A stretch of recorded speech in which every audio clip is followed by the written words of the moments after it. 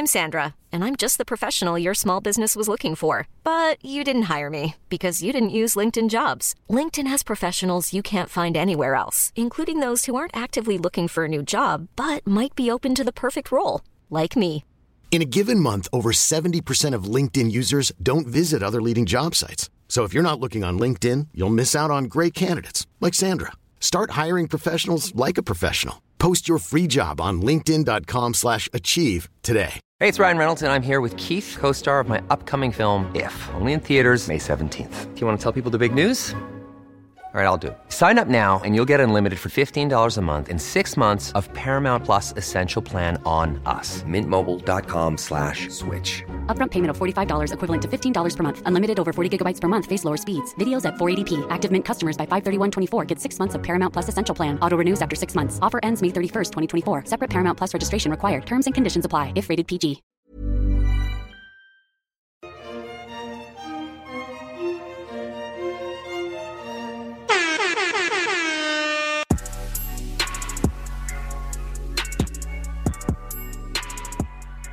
So let's dive in. Let's do it. I want to start because I love in the beginning she lays out like her dream plan from ages 20 to 29. Yes. She's like, I want to be doing this and I'll be married by this age and that page.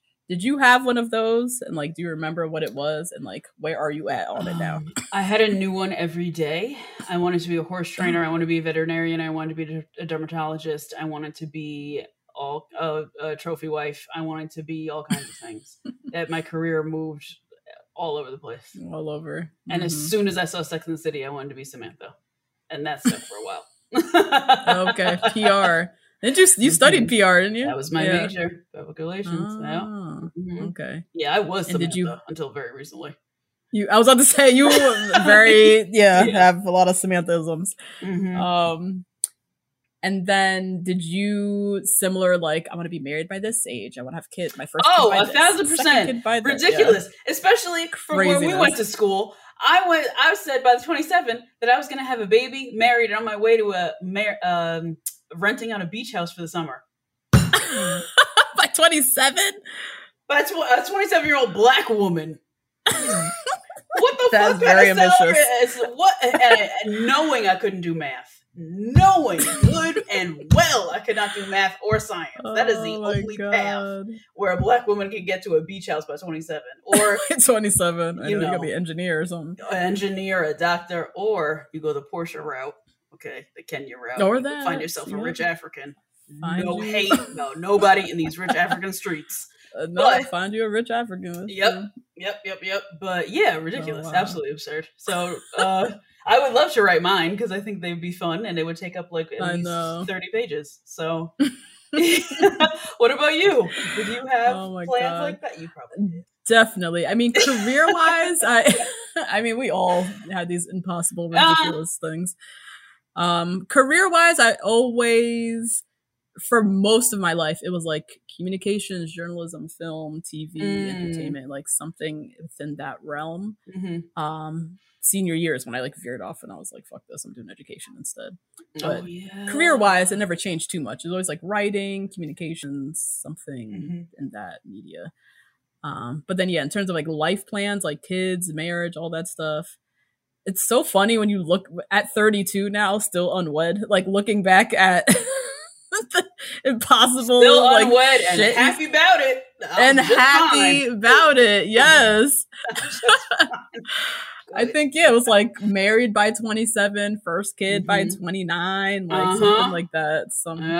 Definitely something like by 30, I wanted to already have a kid, like something. Oh, already a mom. Yep. And at 32, I'm still I still barely like kids. I mean, better yet have one or two. We working on it. Oh, boy. But yeah, I loved her kind of like laying that out just because I know off the rip, everybody has something like that. So to see how it just like goes awry, it's hilarious. Yes. But yeah, let's talk about her upbringing. Yes, her childhood, which had entirely too many parallels to my own. I thought it was really interesting how she talked about her relation to Black culture within the Black spaces that she had to be voluntarily put in versus the white spaces that she had to be in, like school. Yeah, I definitely where I saw alignment between her childhood and mine, where there was a part where she talked about how her parents enrolled her in track, like specifically to meet Black people, and her dad, builds mental strength or whatever, but literally did the same. My mom signed us up for track. There was a track club in the town. Let's say where. Not in my town. Definitely not in a white town. I was going to say. Yeah, I was like, no. Okay. We joined like a Black youth track club. Yeah. I did praise dance. She talked about she did praise dance. I did praise dance. Same. Liturgical dancing. Yes. Liturgical dance. Yep. A lot of my extracurriculars were strategically in the inner city. Yeah. Where both my parents work, so convenient for them, but then also they want us to have that kind of like touch point, because where we were living was super white, school was super white. So any options that they have for us to interact with non-white students or non-white people, my parents were very intentional about making that a part of our upbringing. So it was interesting to see that her parents literally did the same, track and praise dance. I was like, what the fuck? I was like, I was in both of those. It's so crazy. Yes, I was in praise dance, lots of church activities, and I actually did track to lose weight, which was not the same. But a little different. Anything extracurricular that I could do with the Black people in my town, I did, because I went to entirely too long. Jody, bleep out the school. Yeah, thanks. We're not ready to come for them yet, but bleep out the school. And one of the sentences or pages that I thought she encapsulated so well was on page 18. She says, a major part of my transformation from the awkward duckling to the cool chick was the development of my racial identity. And relating to being cool in a white space and almost not accepted in the Black spaces, that dichotomy of identity I related to a lot. There was a lot of even when I went to like camp and stuff, and when I said that I was in Jack and Jill, or I said that I went to private school, it was like, oh god, here's the fuck she goes. And especially because of the socioeconomic status I had growing up too, I could definitely relate to all of these things, because it's a very it's very confusing. It's a very particular experience of some Black people. Some Black people grow up in mostly Black spaces and then go off and then encounter whiteness like in college, maybe. Our upbringing, along with Rachel, was primarily in white spaces and intentionally put into Black spaces by our parents for, access and just access to other Black people. And then, having to then exist in two spaces, a white space from like Monday through Friday until 3 p.m. and then a Black space, and having to fit in both and fit in the Black space. Even just saying that sounds odd, but you're a different kind of Black when you go into the Black space with mostly Black kids who are growing up with other Black kids. They sniff you out already by the way you talk, the way you look, the way you dress, the school you're coming from as different. And that is that trying to fit in, like I definitely felt her when she was talking about like just the struggle of trying to fit in with the Black kids at her school or wherever it was that she was at. Whatever extracurricular she was doing. Extracurricular, I definitely had that experience in college, in my college, where the Black kids, I lived in the Black, quote unquote, the Black dorms, like the historical Black dorm. And my freshman year, most of the freshmen had all met each other over the summer. There was like some summer bridge program. Right. Yeah. So they all knew each other. I missed that. I was on vacation with my family. So I come in freshman year. Even that excuse as itself. I was on vacation with my family. But even still, because most of those Black kids were also from private school. At your school? Yeah. So maybe summer bridge is even the right term. It was like some summer opt-in program that they could do, not like a typical let's help the Black kids, give them remedial classes type of thing. Like one of those. Okay. But yeah, I was on summer vacation. Missed that. Came in. Everybody was cliquey. Everybody knew each other. Everybody had friends, whatever. And I felt like such an outsider, such a fish out of water, so kind of like rejected in a way. And not so much about like my Blackness was different from theirs or whatever. I just didn't feel like a warmth or openness. So then I ended up making friends who lived in the white dorms, or not the white dorms, lived in the regular dorms, the non-Black. not segregation, girl. I know. She lived in just where most freshmen lived, and I chose to live in the like historical Black dorm.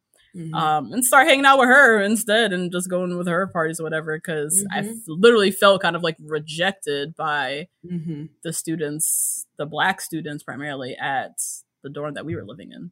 So that kind of like, when she was talking about her, I was like, ooh, triggered, because went through this where it's like your own people, you trying to like tap dance and get them to notice you or care, and they don't. Yeah. Yeah. I also go ahead. No, I loved how she I wrote this down. She spent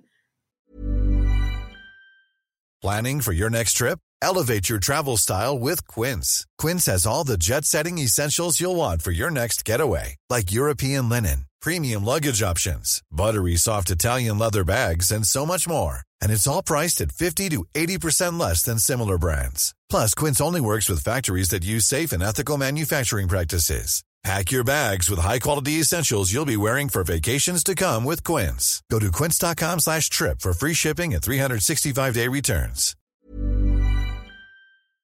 This show is sponsored by BetterHelp. Justine, there's something I gotta get off my chest, girl. Tell me. I've been low-key struggling with my relationship with my phone and social media. Just the over-accessibility these devices create, this addiction to Instagram, the distraction from everyday life and the people closest to me, it's been really stressing me out. I'm not even gonna lie.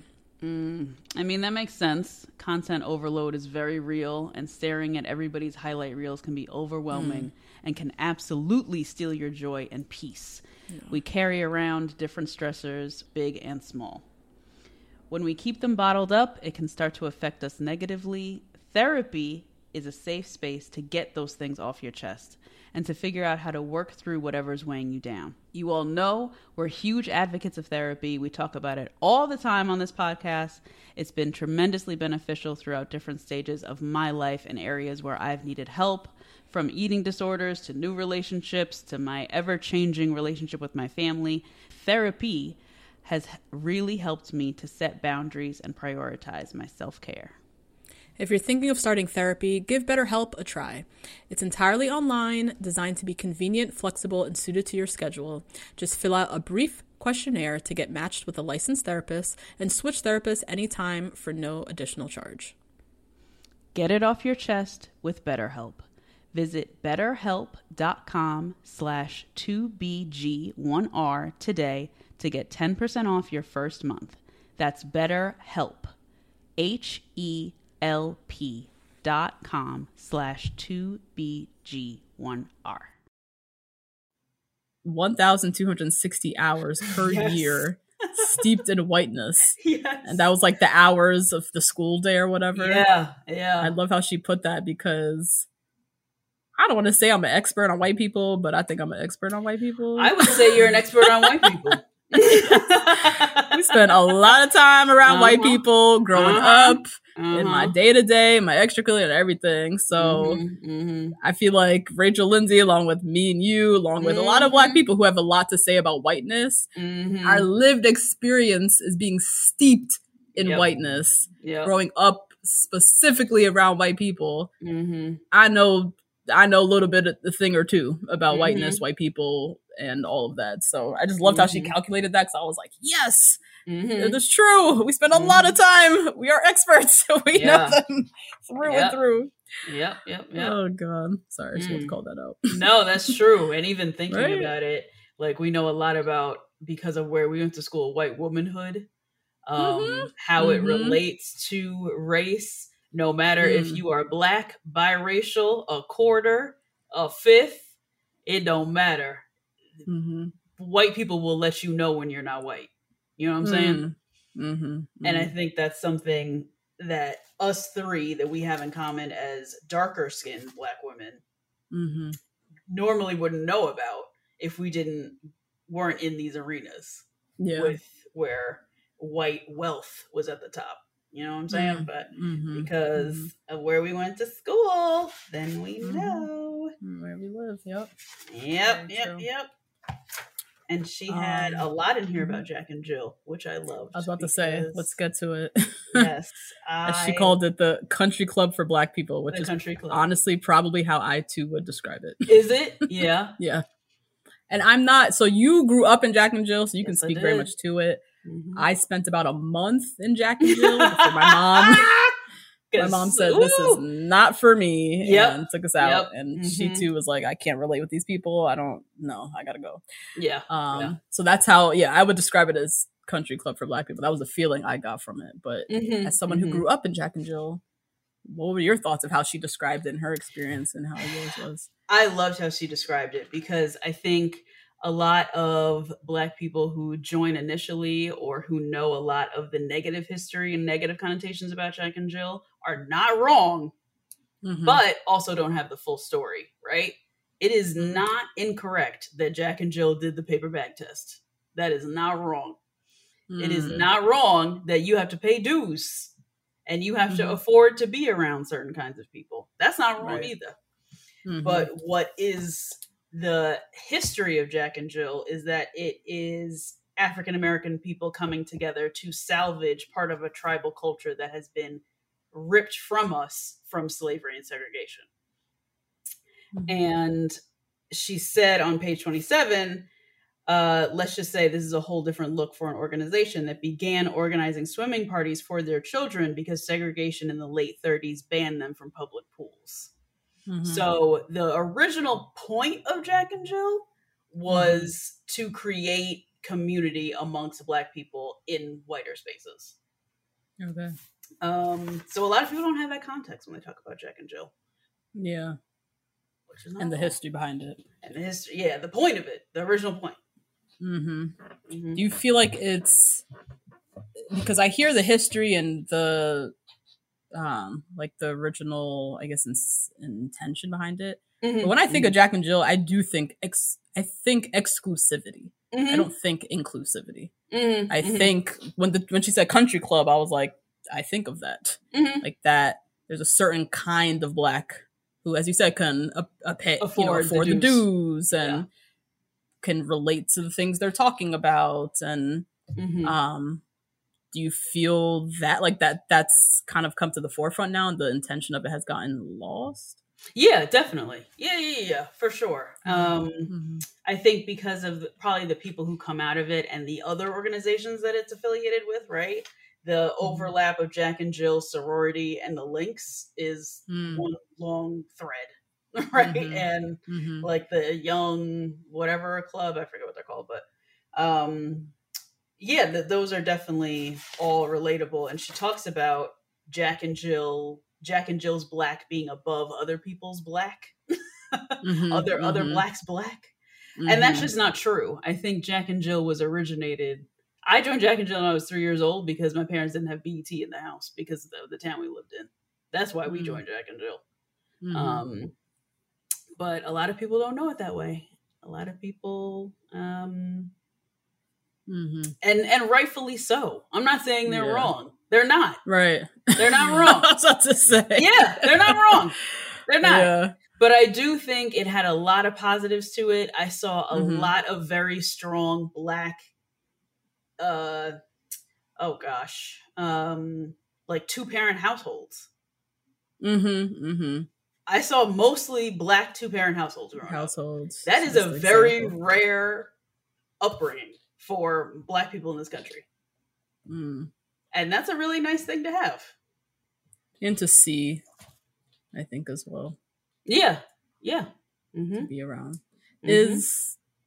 So this is maybe a tangent. To be in Jack and Jill, do you have to come from a 2-parent household? No, it's a mother's organization. So no, you just have to have a Black mom, which is a whole other thing.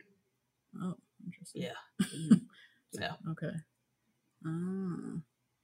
Yeah, it was really interesting reading her experience because you could tell she was in it, but then also she has like a different view of it now looking back at it. And I think she was trying to talk about like the original great intentions, but like kind of where it is now. My experience, as I said, I was in it for a month, maybe 3 months. I don't know.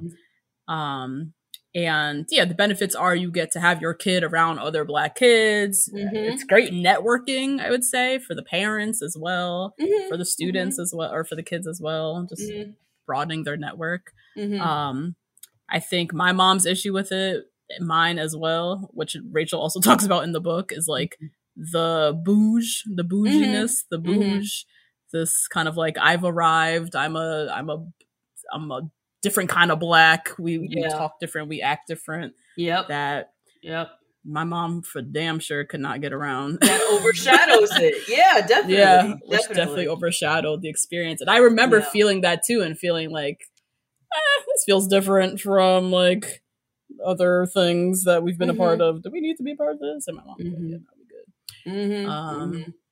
But yeah, I'm so curious. Also, because we only know a specific Jack and Jill from North New Jersey. Please email 2blackgirls1rose if you're in any other area of the country and you've been a part of Jack and Jill, or like me, your family kind of dabbled in it, or if you're someone who you're Black but you would not qualify, quote unquote, for Jack and Jill, meaning the dues, like we unqualified towards the very end of my tenure at Jack and Jill. We started to unqualify, and that started to get weird and ugly and funky. Really? Oh yeah. That's so sad to me, because it's something that's supposed to be bringing people together and kind of creating this society among Blackness and Black people. But people are people. White people do the same thing. People are people. So and we're in a capitalist society also. So if you can't pay the dues, you gotta go. Yeah. Which sucks. Yeah. Which does suck. Yeah. And it just creates like division, I guess, even within already like divided pockets of people. Yes, but then on the other side of it, just real quick, because I know we've been talking about this for a while.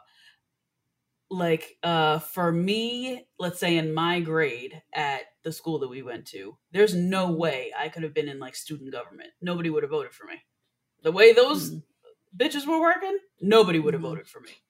But in Jack and Jill, I could like hold a leadership position in something. You know, like there, I could. It was basically our prom, doing a Jack and Jill like weekend long event. We moved our prom so that the girls in my grade could go to a Jack and Jill event. It was really, really important to us, and I think it just depends on. And you were one grade above me. If I was in your grade, I may feel differently about my upbringing in Jack and Jill, but because of where I was, I don't. Yeah. I found it very necessary when I grew up. And the lack of inclusion you felt at your own school, it's like you needed that outside I needed it. Organization. But even that outside organization, there is a barrier to entry. Yeah. Even to that. Yes. Hey guys, that's a little taste of this week's lifestyle episode. If you want to hear the full episode and get more lifestyle content, join our You Ain't Half Bad tier at patreon.com/2blackgirls1rose. See you next week. Bye. Ever catch yourself eating the same flavorless dinner 3 days in a row? Dreaming of something better? Well, HelloFresh is your guilt-free dream come true, baby. It's me, Keke Palmer. Let's wake up those taste buds with hot, juicy pecan-crusted chicken or garlic butter shrimp scampi. Hello Fresh. Stop dreaming of all the delicious possibilities and dig in at HelloFresh.com. Let's get this dinner party started. Planning for your next trip? Elevate your travel style with Quince. Quince has all the jet-setting essentials you'll want for your next getaway, like European linen, premium luggage options, buttery soft Italian leather bags, and so much more. And is all priced at 50 to 80% less than similar brands. Plus, Quince only works with factories that use safe and ethical manufacturing practices. Pack your bags with high-quality essentials you'll be wearing for vacations to come with Quince. Go to quince.com/pack for free shipping and 365-day returns. Hey, folks, I'm Mark Maron from the WTF Podcast, and this episode is brought to you by Kleenex Ultra Soft Tissues, your ally to help tackle your allergy symptoms this season. I love the change of seasons, but nobody loves pollen and all those other things floating in the air that make you sneeze during this nice weather. Kleenex Ultra Soft Tissues are hypoallergenic and allergist approved, so fight back against watery eyes and runny noses without worrying about irritating your skin. For this allergy season, grab Kleenex and face allergies head on.